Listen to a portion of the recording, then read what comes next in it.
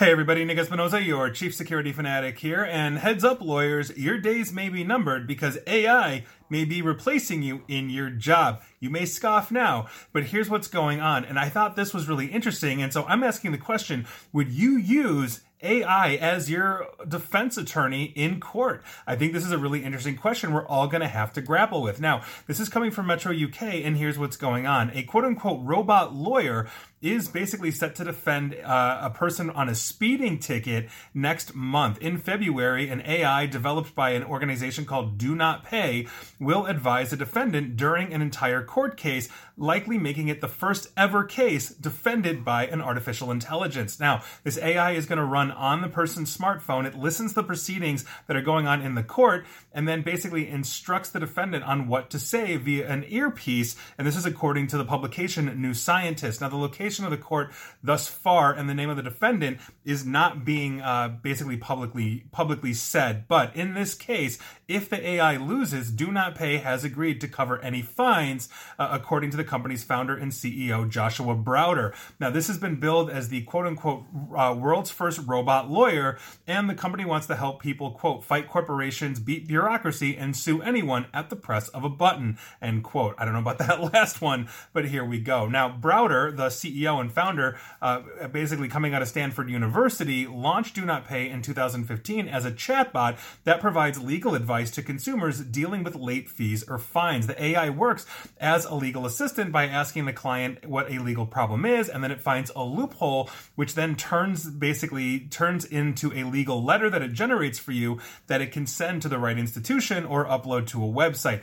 In its promotional video, Do Not Pay explained, or Browder, their CEO, explained that he came up with this idea when he had been accumulating parking tickets, which he could not afford to pay. In that process, he became a quote-unquote expert on loopholes in the law that would allow him to get out of paying fines. Quote, the goal of this company is to make the $200 billion legal profession free for consumers. So heads up, lawyers. Now, I find this interesting. I do remember when Do Not Pay came out, because basically wherever you were, I'm sitting here in Chicago getting a parking ticket or whatever. Essentially, it's designed to look for legal loopholes in the law, let's say here in the municipality of Chicago or wherever you are, New York to LA, or I don't know if it goes around the globe yet, and then basically give you loopholes to get out of paying these things. I think that's a great thing, to be perfectly honest, using the system against itself. But that said, I don't necessarily know how good we're going to be if this thing becomes a lawyer. Meaning, as I talked about this before, this is actually not the first artificial intelligence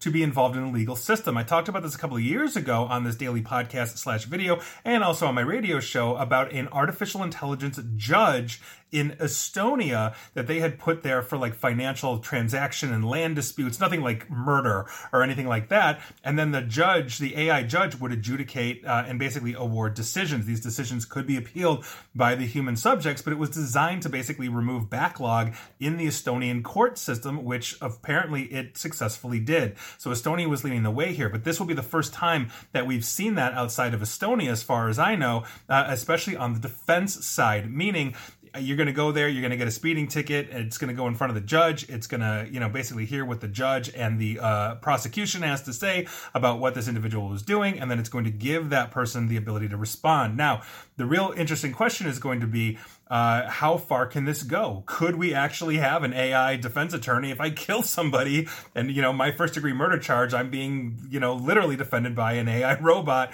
or something along those lines? That's what we are, beginning to see. I have been programmed to love now becomes I have been programmed to adjudicate or defend. And so I think this is going to be interesting. I think this is something that we'll see in the future. Our court systems are perpetually backlogged, especially if you look at things like immigration court, when we have, issues in immigration on the southern border with a lot of people coming in. It's not political, it's just happening.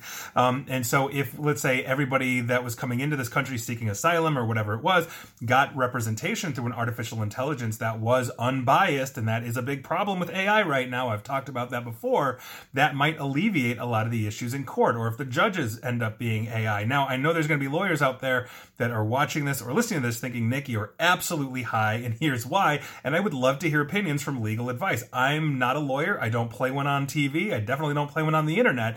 So I'd love to hear your opinions on this if you are in the legal profession. But we'll see where this goes. I think this is interesting, but like I said, sooner than later, you may be defended, or prosecuted or judged by an artificial intelligence, and that ain't no lie.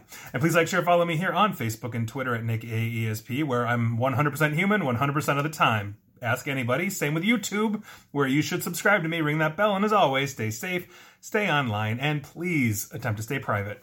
Thanks, everybody.